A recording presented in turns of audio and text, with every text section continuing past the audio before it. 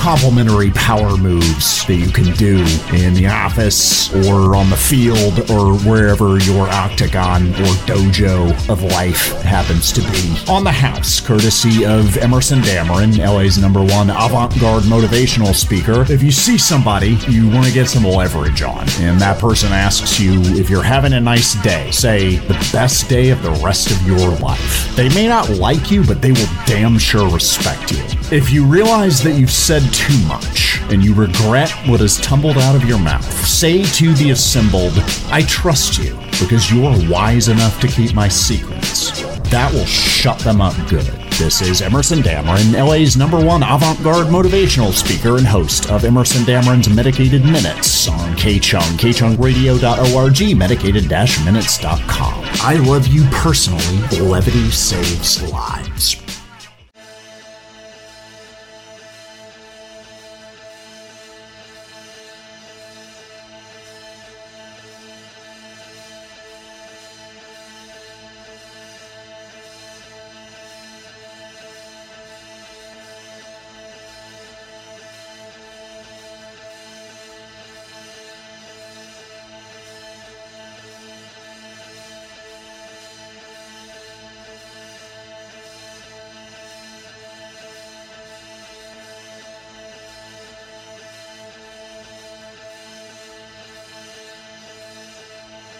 (2022) first week of a brand new year, new beginnings, opportunity to reflect, to reassess, and to cast out the malign influences for all of the things that held you back in 2021, all of the other people's reactions that kept you in fear, wondering, what are they going to do if I show myself for who I really am? If I take care of myself instead of taking care of them, what's going to happen? Will they react? Will they retaliate? Let it go. It's 2022. It's new.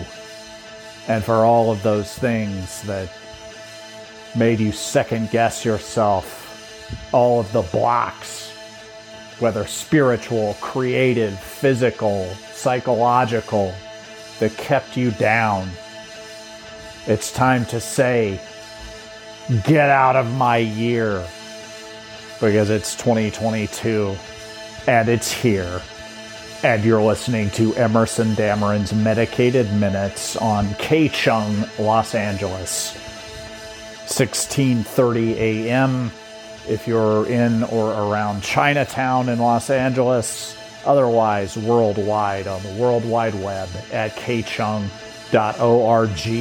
My name's Emerson Dameron. I'm the host of the show, the writer, the producer, the director, the talent. Music is by Chris Rogers. Everything else is by me. I am solely responsible for its content. This is Emerson Dameron's Medicated Minutes, medicated-minutes.com on KCHUNG. Levity saves lives. And this is the first episode of the show for 2022. And 2022 is going to be a different kind of year. The way things are going, it could be quite horrifying, perhaps in ways that we have not anticipated. But there will be many opportunities to bring to bear the character that we built over the last couple of years, dealing with the unbelievable havoc and devastation that we've gone through on the macro and the micro scales.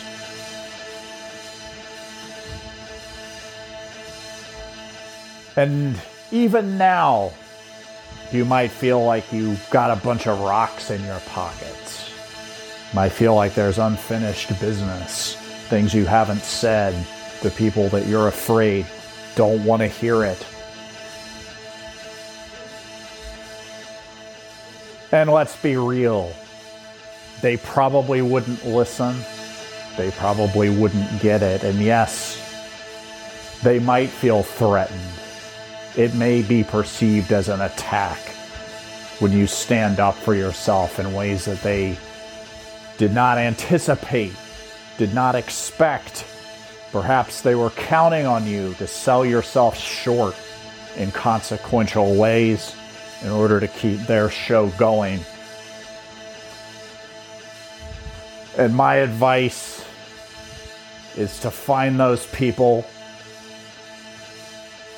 and don't say what you really want to say, because they're not going to hear it. Write that down in a letter, mail it to yourself. It's fun to get stuff in the mail. It'll surprise you when it shows up after the journey that it takes through the U.S. Postal Service, through the system.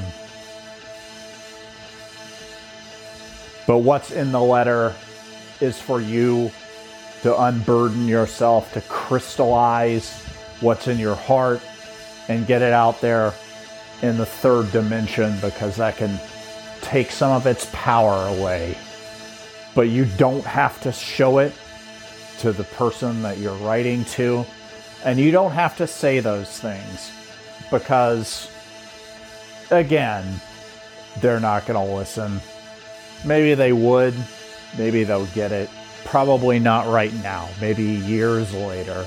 Maybe in 2025, they'll see what you were getting at. See things from your point of view. That's a possibility. You don't need to concern yourself with that right now. What you need to do is just say, get the hell out of my ear. Look them straight in the eyes with no fear, because 2022 is here. So for all of those people who have kept you down in 2019, 2020, 2021, maybe going way back before that, time to put a stop to it and move on, even if only in your heart. That can be the first thing you do, is just release the expectation of any sort of outcome that relies on somebody else growing up or showing up or owning up or getting real, and just let go of that hope, because it's not your responsibility to be what they expect of you, and you can release them from your expectations. And rather than saying what you want from them, figure out what you want from yourself and give yourself that. And then you'll have the inner glow that comes from knowing what you want and knowing how to get it, which is to task yourself with getting it for you. And then you can look straight at that person who has disrespected you with cruelty. Perhaps it was just their misunderstanding. They're not on your level. Doesn't really matter. We all have our traumas and complexes and screwed up motivations for the things that we do. That's no excuse to treat other humans in a second-class way, and it's no reason for you to accept it. So just feel that fear, anger mix of the emotions that we try to push down or ignore that can make parts of life unpleasant. And rather than spending another year feeling those things in a sustained way, just blast it out right now. Escape the cruelty. Escape your expectations, your hopes that anything could be different. And instead of that, instead of trying to explain yourself, instead of complaining, instead of dwelling on what is not, simply hold those things dead in your line of sight, the characters in your life that are making things difficult, or the ideas that no longer serve you, the obligations that you sense that are not appreciated or returned. Hold those things, feel those feelings, guilt, shame, rage, all of that. Feel it fully. And then say, get the hell out of my year. And mean it and follow through on it. Because there's no space for any of that kind of nonsense in 2022. We're doing things differently. And it's time to get on that new level. You're listening to Emerson Dameron's Medicated Minutes on K-Chung. Levity saves lives.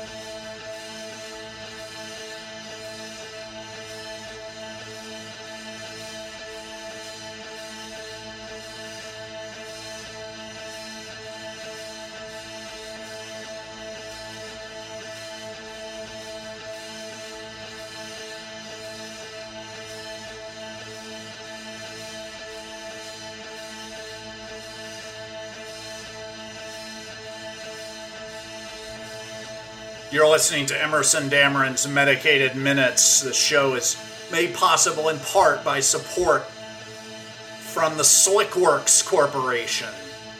What is the Slickworks Corporation? In most cases, it's better that you don't know. If you lead an ethical life, if you try to keep it simple, if you're an honest broker, it's better that you don't even ask.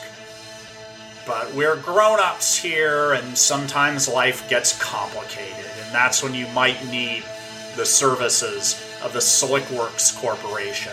Among other things, the Slickworks Corporation sells a full-service platform for keeping track of your own deceit in your life. Perhaps you have a simple pattern of deceit, and you've committed it to memory. Believe for you, most people's lives get more complicated than that.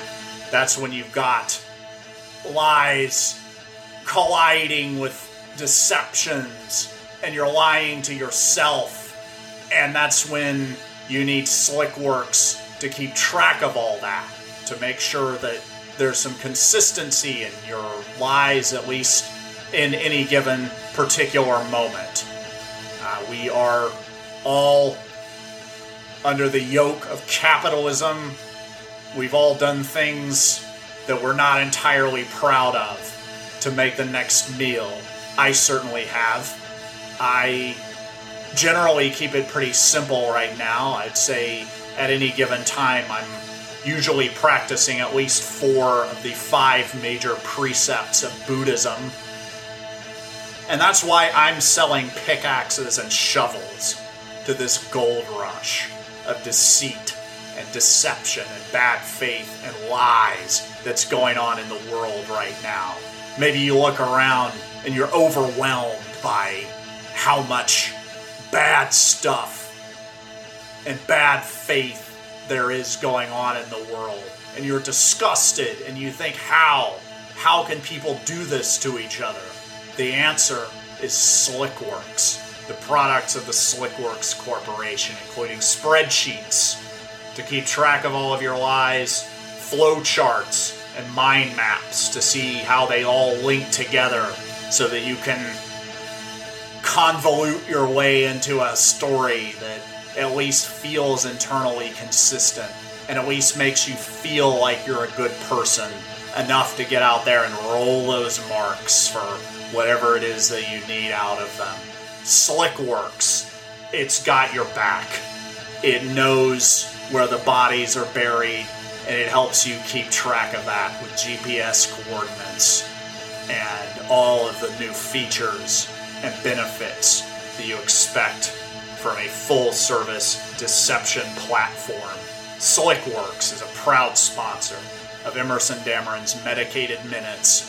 This is the show, and one of the topics today that we're going to address is how to let people down. Life is complicated, and you will find yourself in the position of disappointing people. Maybe you oversold your own abilities a little bit. Maybe you worked really hard to get a job that you weren't qualified for, and then you had a job that you weren't qualified for, and because you weren't qualified for it, you started screwing up. At first, maybe nobody noticed, but after a while, it got more and more conspicuous, and now you're in the position of letting someone down, of disappointing someone. And this is complex. There's some guilt and shame involved on your end, perhaps, at least if you're kind of on the freshman level of ripping people off and deceiving people when you're not really a hardened sociopath, or you've convinced yourself that you're a sociopath when you're not, which puts you in a position to get eaten alive by the genuine article. Regardless, obviously there's some pain on your side. It can be a lot worse for the person that you've disappointed, because you have put that person in the position of not only reevaluating their image of you, but also reevaluating how they think of themselves. Perhaps previously they had considered themselves savvy, skeptical, not apt to get rolled like a mark, and now things are a little bit different, and perhaps some cognitive dissonance is kicking in. And that's when the important skill for you to have is to be able to let someone down gracefully. Some of that comes from self-awareness. If you don't know who you are, you'll end up letting a lot of people down without even intending to. And I would say that it's best to minimize that kind of exposure by knowing who you are, kind of understanding your circle of competence enough to push yourself a little bit out of your comfort zone, but not so far that you catastrophically screw up something that was your responsibility. And then when the time comes to let someone down, you can do it gracefully, mindfully, and deliberately. And you're going to disappoint people in life. It's practically inevitable. It could be that their standards to begin with were unfair. Perhaps they had things that they wanted of you that they did not tell you in advance, that was part of their expectations, and maybe they're disappointed with you and you're not even sure entirely why. It might not be fair. Life often isn't. And when you're in the position of letting someone down, it's a position of vulnerability, and you have to practice the art of the Brinks person to get through that, because sometimes people will retaliate. Sometimes people will blow up and get mad and try to get revenge, or they might rat you out to an authority that can really make your life miserable and foreclose future opportunities for rolling other marks. So you want to be prepared if you're going to let someone down. It starts with doing business with people who can take the L and aren't too caught up in an identity that is not going to be workable or sustainable in the long run. If you hang out with people and you hear them talking about horrible revenge that they've taken on other people, be aware that at some point they are probably going to take similarly horrible revenge on you. My advice would be, do not do business with those people. Do business with people who are cool, who are not going to blow up, and who are open to being cooled out when they find themselves in the position of a mark. There's an excellent essay by the Canadian sociologist Irving Goffman called Uncooling the Mark Out. And it's about how in an ensemble of con artists, there's usually one character who plays the role of the cooler. And the job of that person is to stick around after the fleecing has been done and calm down the mark. Basically, usher the mark into a position of different status, of perhaps a different self-image, to get through the pain of finding out that an old self-image of a person who will not get rolled is no longer workable, and cool the mark out. And there's a whole art and a science to doing this. I'd suggest you read up on it. You will probably be in that position yourself. I would say, if you're going to be a charlatan, and there's a good chance that you will be, we're all charlatans to some degree. I would say the way things are right now in this world of images, be a competent charlatan. Perhaps a stylish charlatan. Maybe have some panache, some showpersonship. And as the author Ramsey Dukes says in his essay, The Charlatan and the Magus, which I totally recommend, it made my head spin. Sometimes we need the services of charlatans. There are things that charlatans can do for us that we can't get from scientists and government bureaucrats and the other Vulcans in our midst. And whether or not those people are charlatans of a different kind is a matter for another day. If you're going to be a charlatan, you need a little bit of glamour, a little bit of pizzazz. You need to get dirty in a fun way, and you need to do it right. And that will make it much easier to cool the mark out when the time comes to skillfully and deliberately let someone down. And when you're letting someone down, the main thing you want to do is listen. At this point, you can't really help, and you've done enough harm, and make a graceful exit. Get out of there. If you feel that making amends can help the situation, then do that.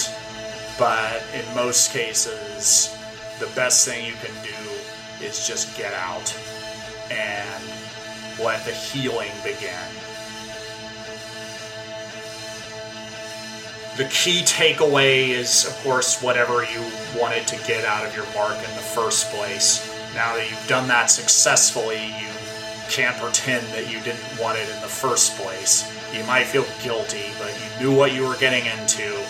Next thing you can do is probably GTFO, get out of that person's year, and make sure that you have all of the latest updates of the Slickworks platform, a product of the Slickworks Corporation, one of many products for all of the charlatans and con artists and deceivers in the world. You're making money off them, we're making money off you. Circle of life. This is Emerson Dameron's Medicated Minutes, and as of this recording, the COVID-19 numbers are spiking once again here in Los Angeles, probably because people were not safe over the holidays and partied too hard and got out there in the mix a little bit too much, and now people have COVID and they're giving it to other people. The numbers are going up. The cases that were initiated over the holidays are being reported. The numbers are skyrocketing, and people are lonely. It's dangerous to get out in the mix with other folks, and perhaps there is a lack of love and intimacy in your life. And yes, we're talking about sex, romantic connection. And you don't need another person necessarily to experience the love and lust and romance that you want and need and deserve in your life. There's another option, and that is to fall wildly and madly in love with yourself. This segment is sponsored by taking a day off work. Don't wait until you're sick. Just take the day off. It's simple. You can make up an excuse if you feel that you need to. Take the day off. Don't schedule anything. Don't build any furniture. Just chill and spend some quality time with yourself. And make it a point to nurture that relationship in order to fall crazy, head over heels, frantic texting at 3 a.m. in love with yourself. To fall in love with yourself, the most important thing to remember is that the most exciting relationships we experience in life are incredibly toxic. So it's important to develop a toxic relationship with yourself. Now, perhaps you already have one. You could tell by listening to your own self-talk.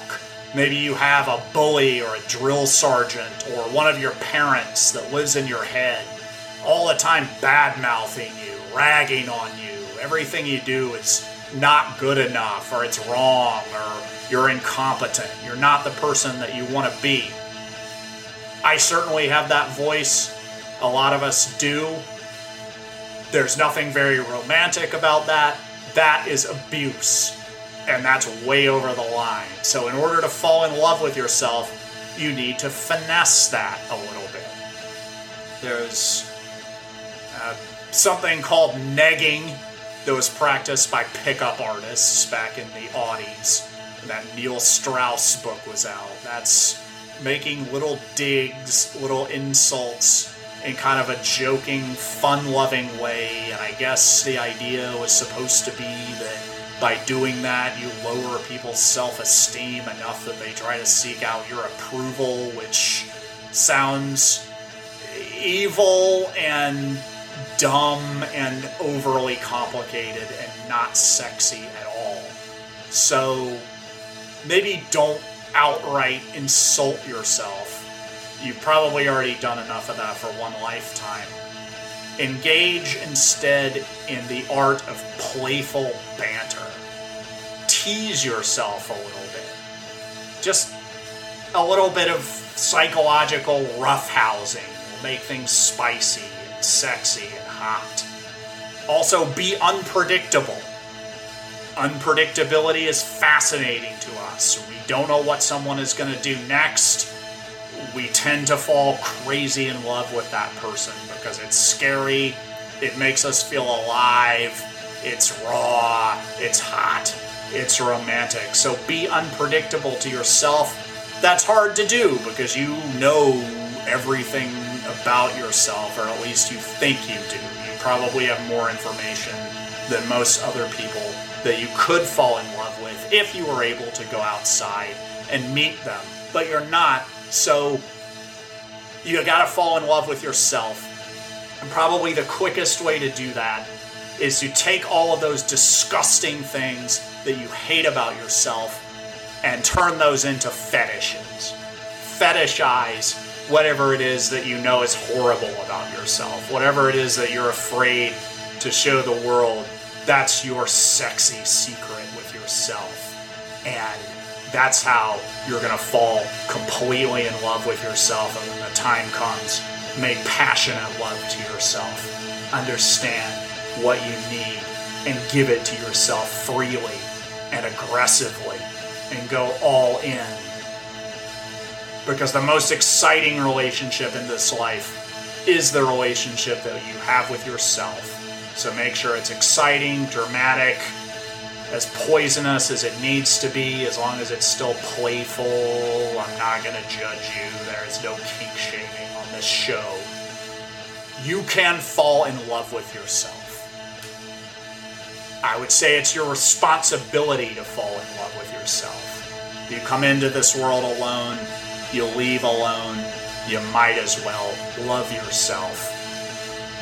To the point where it's kind of scary and maybe a little bit unhealthy.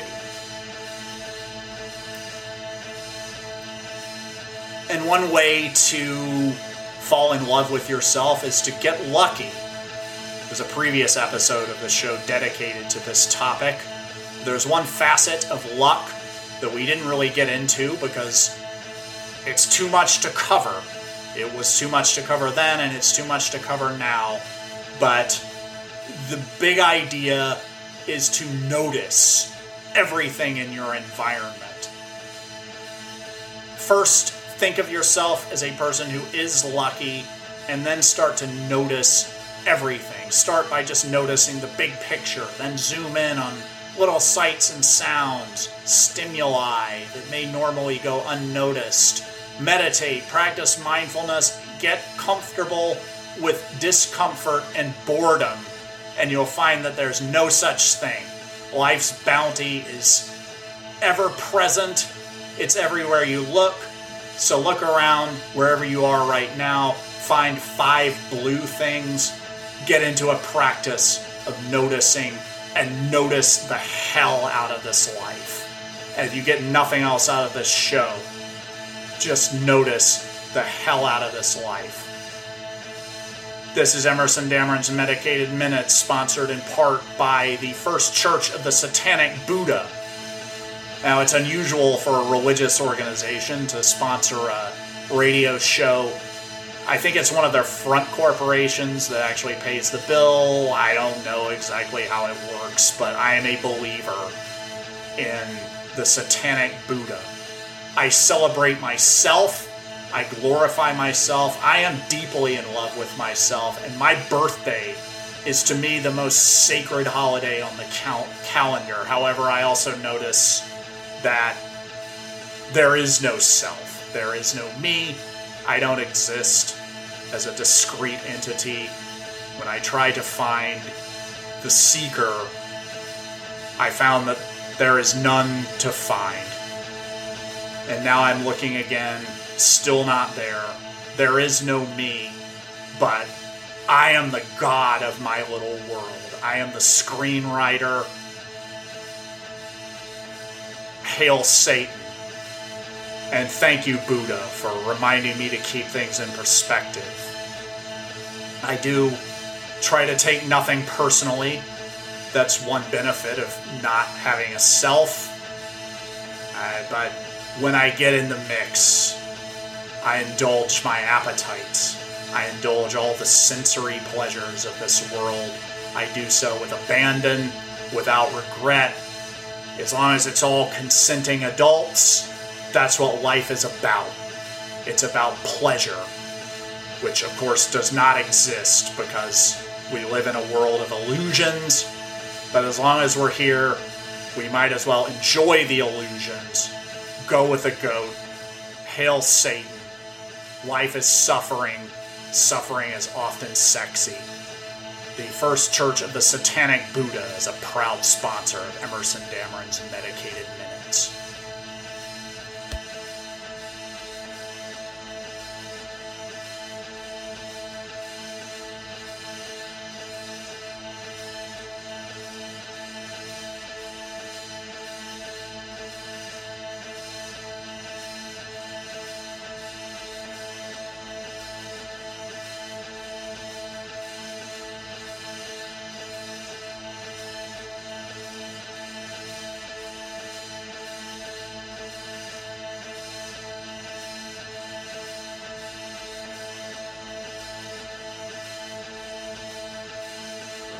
I'm on my way to get a nutritious and delicious fruit smoothie bowl, which I plan to enjoy consuming.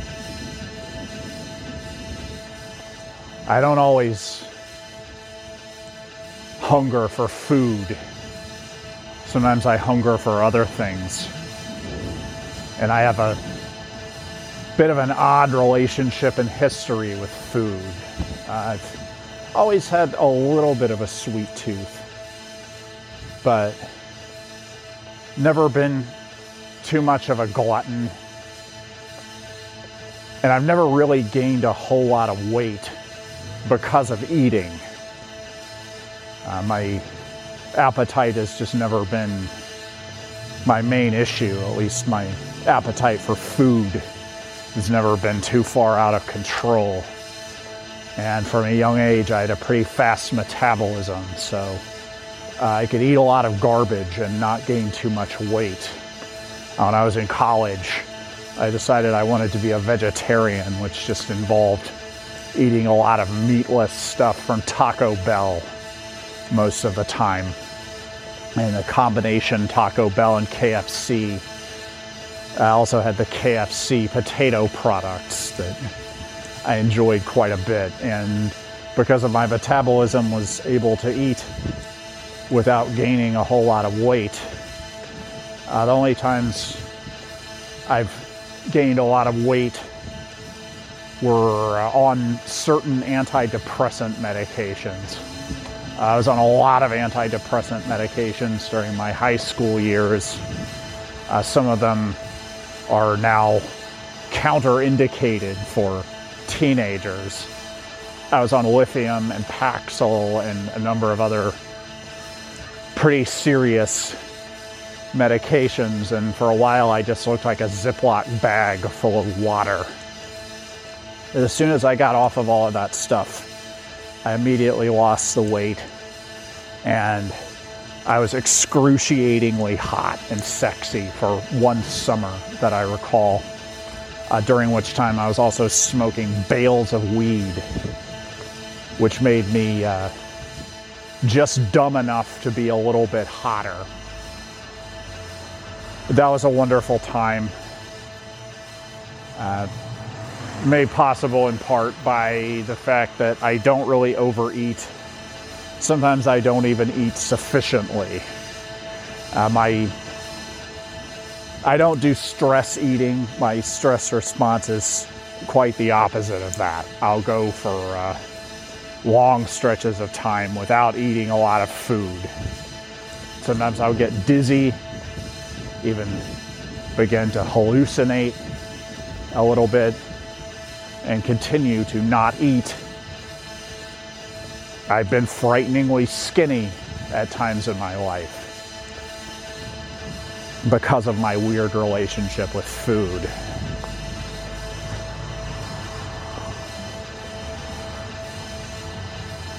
I'm currently a vegetarian for the most part.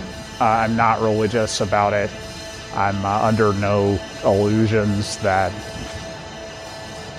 a lot of the burritos that I eat aren't cooked in close proximity to meat products. I just don't go out of my way to eat meat. It's just one ethical thing that I try to do. I hate factory farming. I don't want to support it. And it gives me the opportunity to be mindful of the food that I'm consuming, which is a good practice, good habit to develop, to notice the things that you do, and sometimes having some protocols will help you do that. So if there's anything that you're just doing too much or doing indiscriminately, have a system. Keep track of it. Break it down into parts and analyze what you're doing. And then you'll do it more deliberately.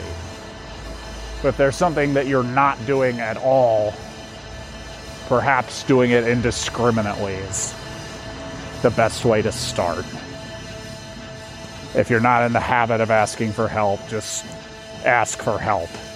You don't have to be too specific. Just do the damn thing.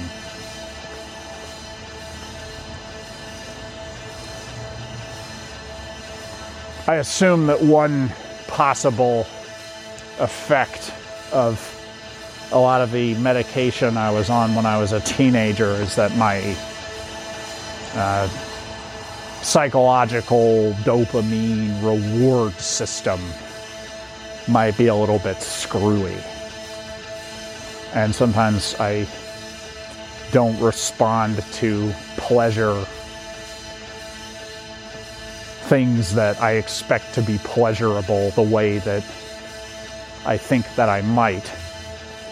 And it's affected the way that I seek out pleasure in my life.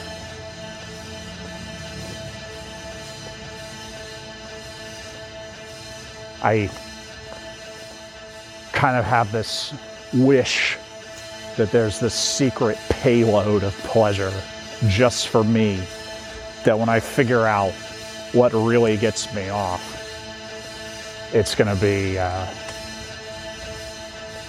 an explosion of exuberant creativity and wild pleasure like I've never experienced or imagined. And it's going to be just for me, because I've tried a lot of the ways that most people get pleasure, and it's most of the time it's just not quite hitting. I love music, movies, art, walks outdoors, sex under the right conditions, intimacy, laughter, turning my own negative experience into anecdotes that provoke laughter from others is one of my greatest sources of pleasure, as it brings me as close as I expect to get in this lifetime to the alchemists.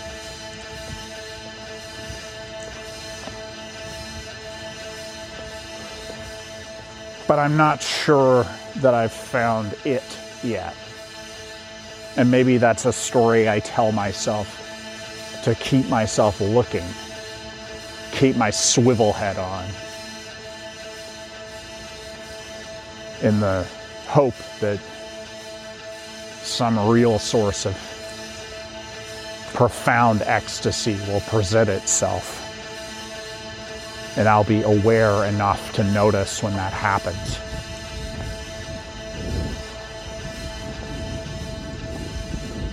But for right now, I'm gonna pick up this nutritious and delicious fruit smoothie bowl.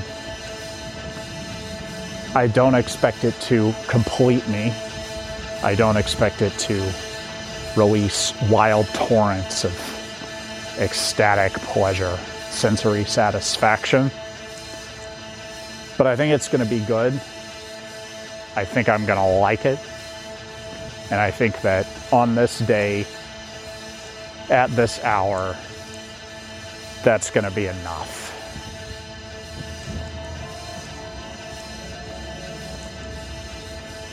At least, that's the tentative plan, subject to adjustment if necessary.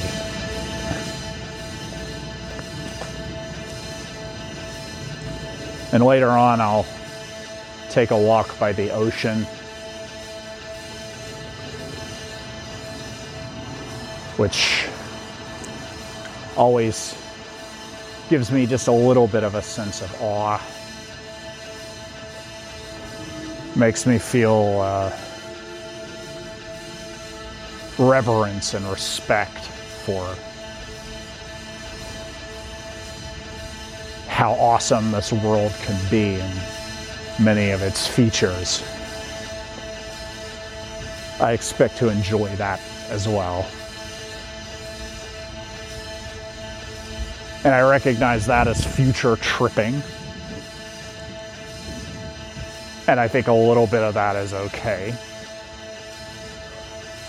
And now I bring myself right back here, because this is where I need to be to pick up this food product that I plan to enjoy.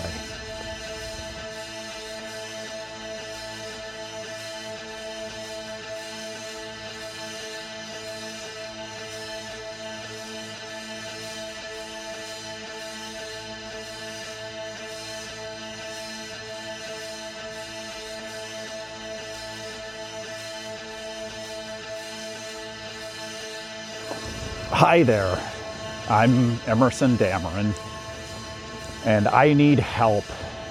What kind of help do I need? I'm not exactly sure, because I'm not well practiced at asking for help. Asking for help with specific things is like asking for help 102, and I'm on my first day of asking for help 101, which requires asking for help outside of the ways that are typically prescribed in our capitalist society. I used to work in offices. I'm glad I don't anymore. I like everything about not working in offices. And I don't really miss the office social interactions. I liked a lot of the people I worked with, some of them quite a bit. But ever since the job that I had at a bowling alley in Asheville, North Carolina, the year after I dropped out of college, first time I attempted to get a college education, it did not take. I dropped out and had a series of jobs, and one of them was at a sandwich bar at a bowling alley. There are a couple of things I remember from that. One of them was somebody quitting, my shift partner, in the middle of a shift. And the bloated cokehead manager came in, and I watched him catastrophically fail to do the job of a sandwich cook. I believe sandwich artists are specific to Subway. There was very little art in what we did. Another thing I remember about the job was that a lot of the people that worked there also socialized there. When they were off work, they would come in and bowl and hang out with the people that worked at the bowling alley. I like bowling and I liked a lot of these people, but I realized at that time that if your social life and your work life are overlapping circles, you need to make some friends outside of work. I just don't think it's healthy if your work friends are also your friends.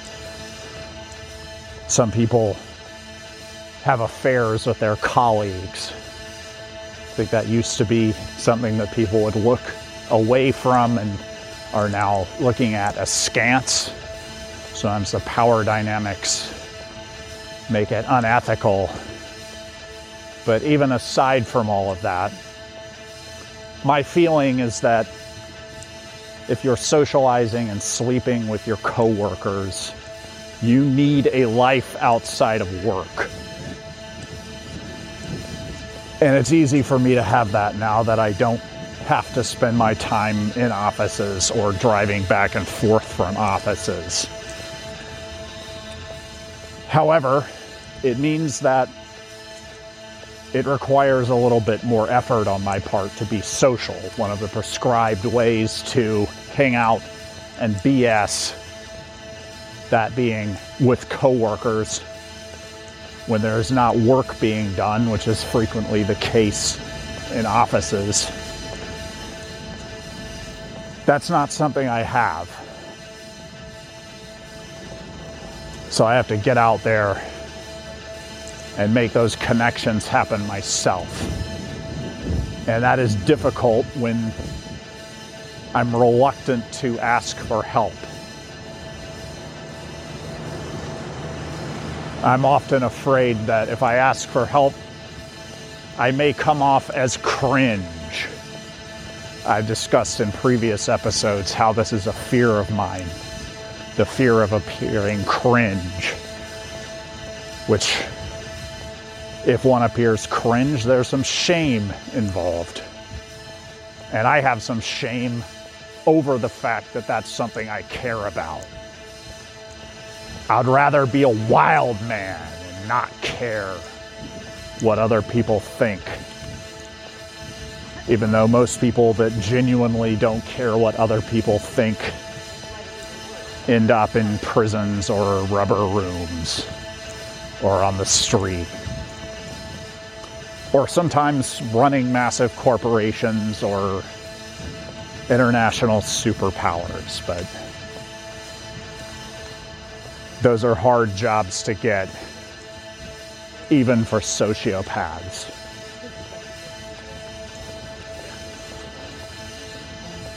There are other prescribed relationships under capitalism that some people avail themselves of when they're having trouble connecting with people in their vicinity. There's therapy, which I thoroughly endorse. I've gotten a lot out of it. Tried different modalities.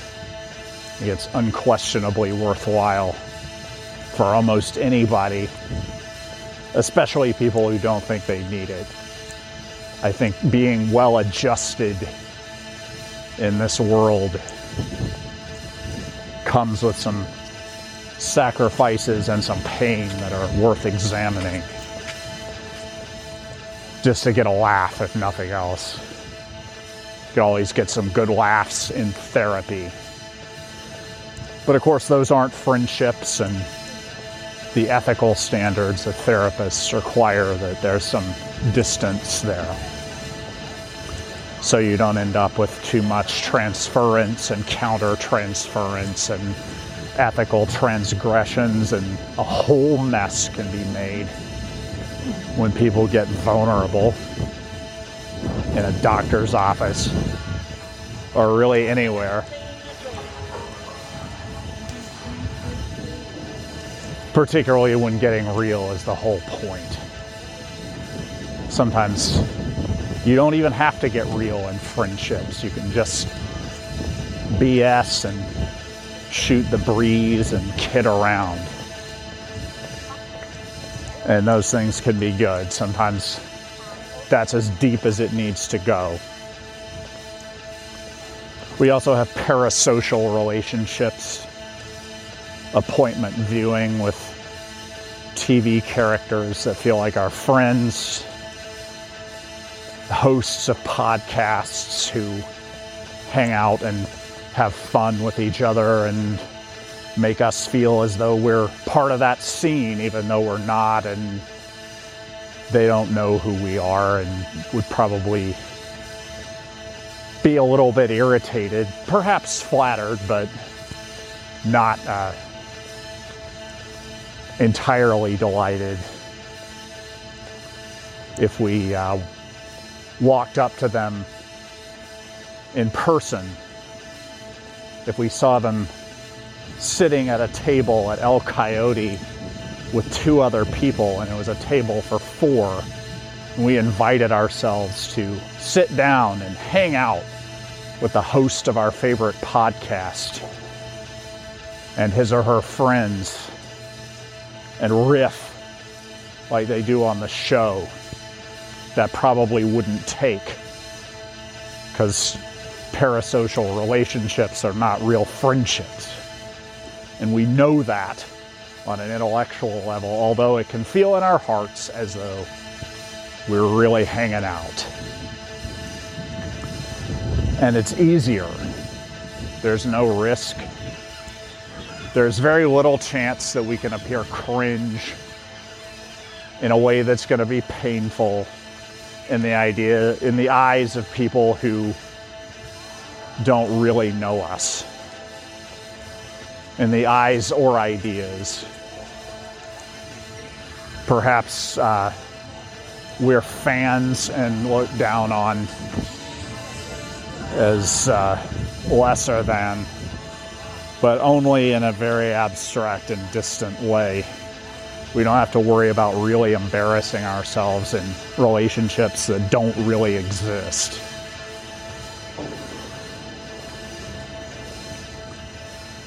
But of course, all of those relationships only go so far.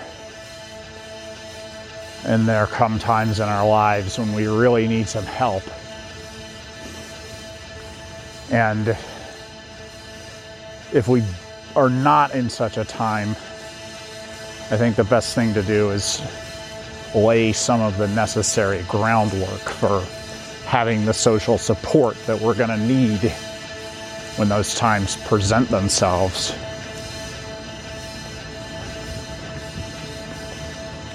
And if there's no one around to help, or even if there is, my feeling is that it's best to see what we can accomplish by ourselves before we ask for help. Just get in the habit of handling our own business first and foremost as much as possible.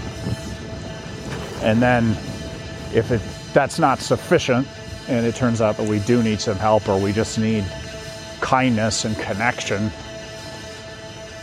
then hopefully we've done the necessary preliminary work of establishing those social connections so people can help us. Because people want to help. I want to help. You probably want to help. But then sometimes there's just a space where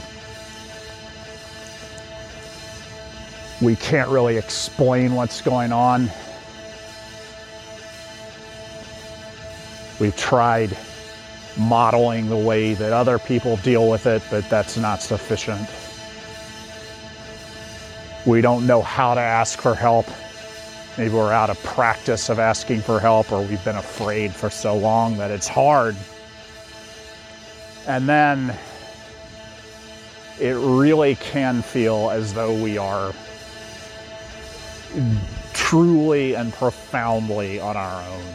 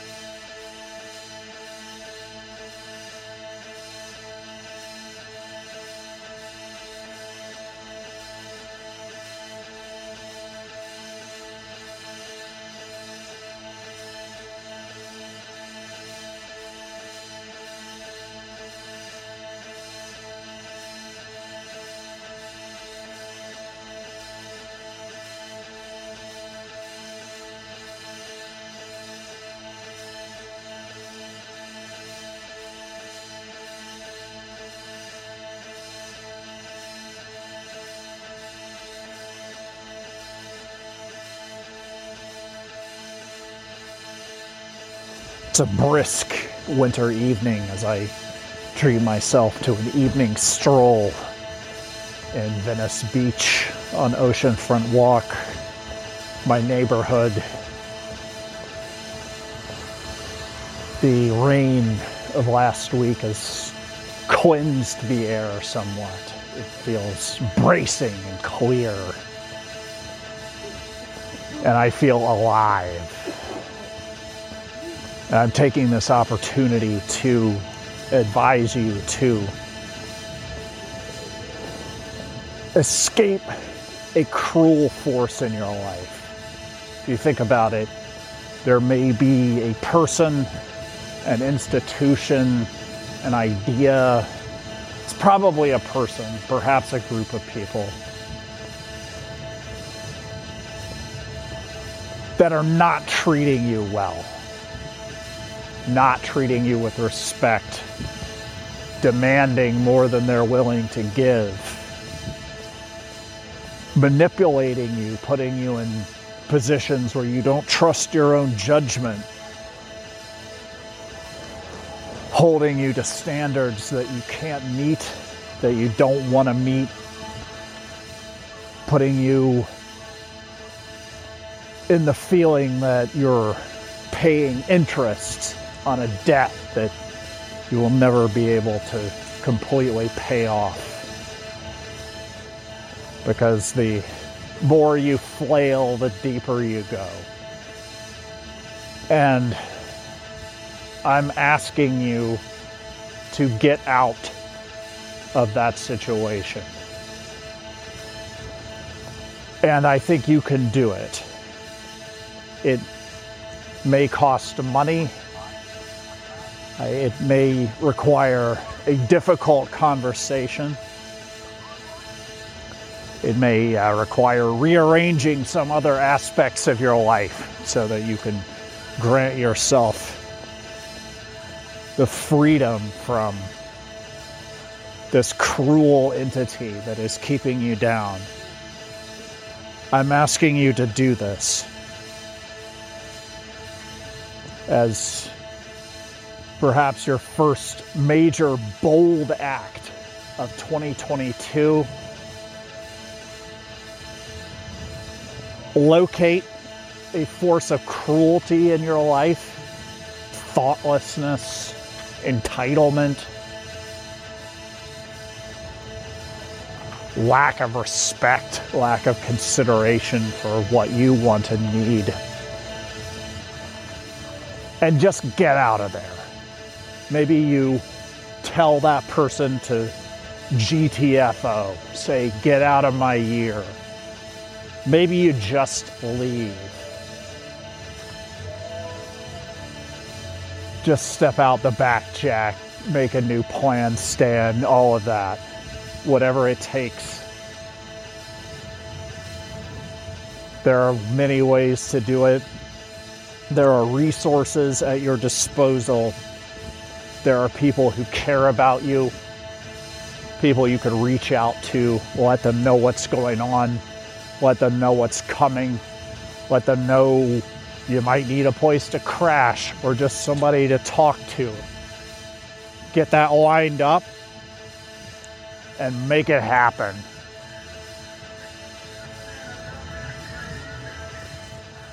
Get out of there. You may have rationalizations for why you want to stick around. Change is difficult. And it's hard to get away from someone that you think might retaliate or manipulate you into thinking that this is your problem, that things went south because of you.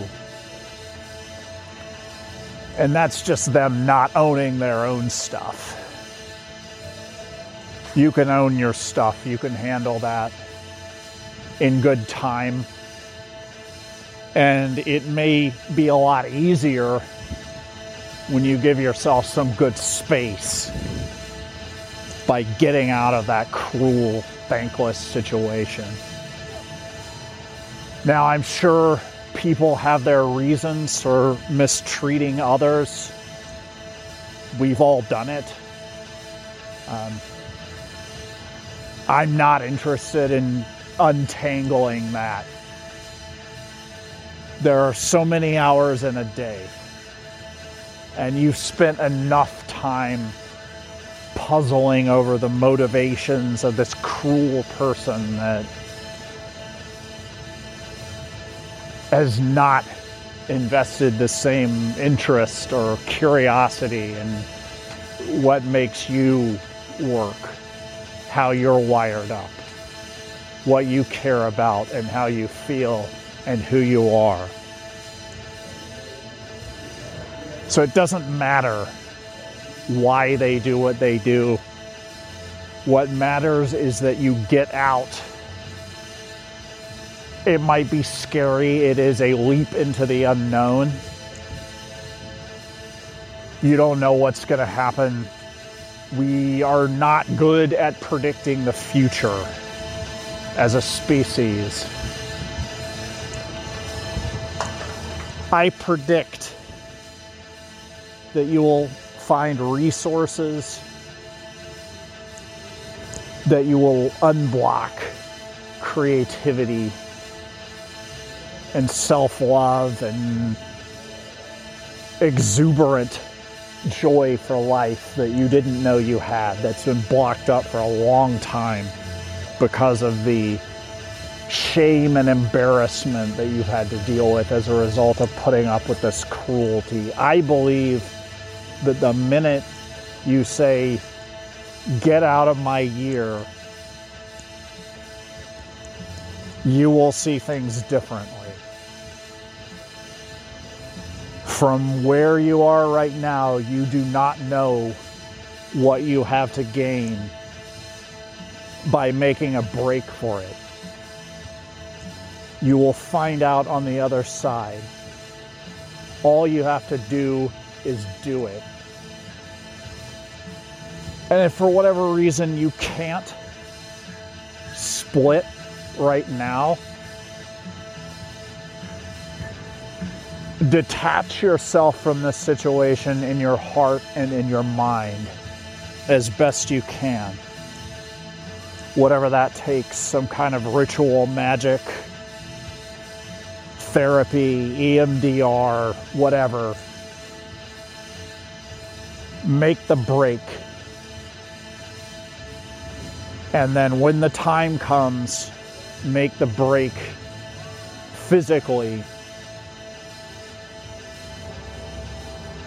And just get out of there.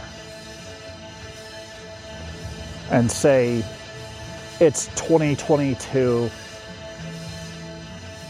You are not on my team. So get out of my year. And you'll have the full force of Emerson Dameron's Medicated Minutes to get you through it. This has been Emerson Dameron's Medicated Minutes on KCHUNG, Los Angeles, 1630 AM, kchungradio.org. My name's Emerson Dameron. I am the producer, director, writer, host of Emerson Dameron's Medicated Minutes. Music is by Chris Rogers. Everything else is by me. I am solely responsible for the content of this show, the website for which is medicated-minutes.com. This is KCHUNG. Levity saves lives.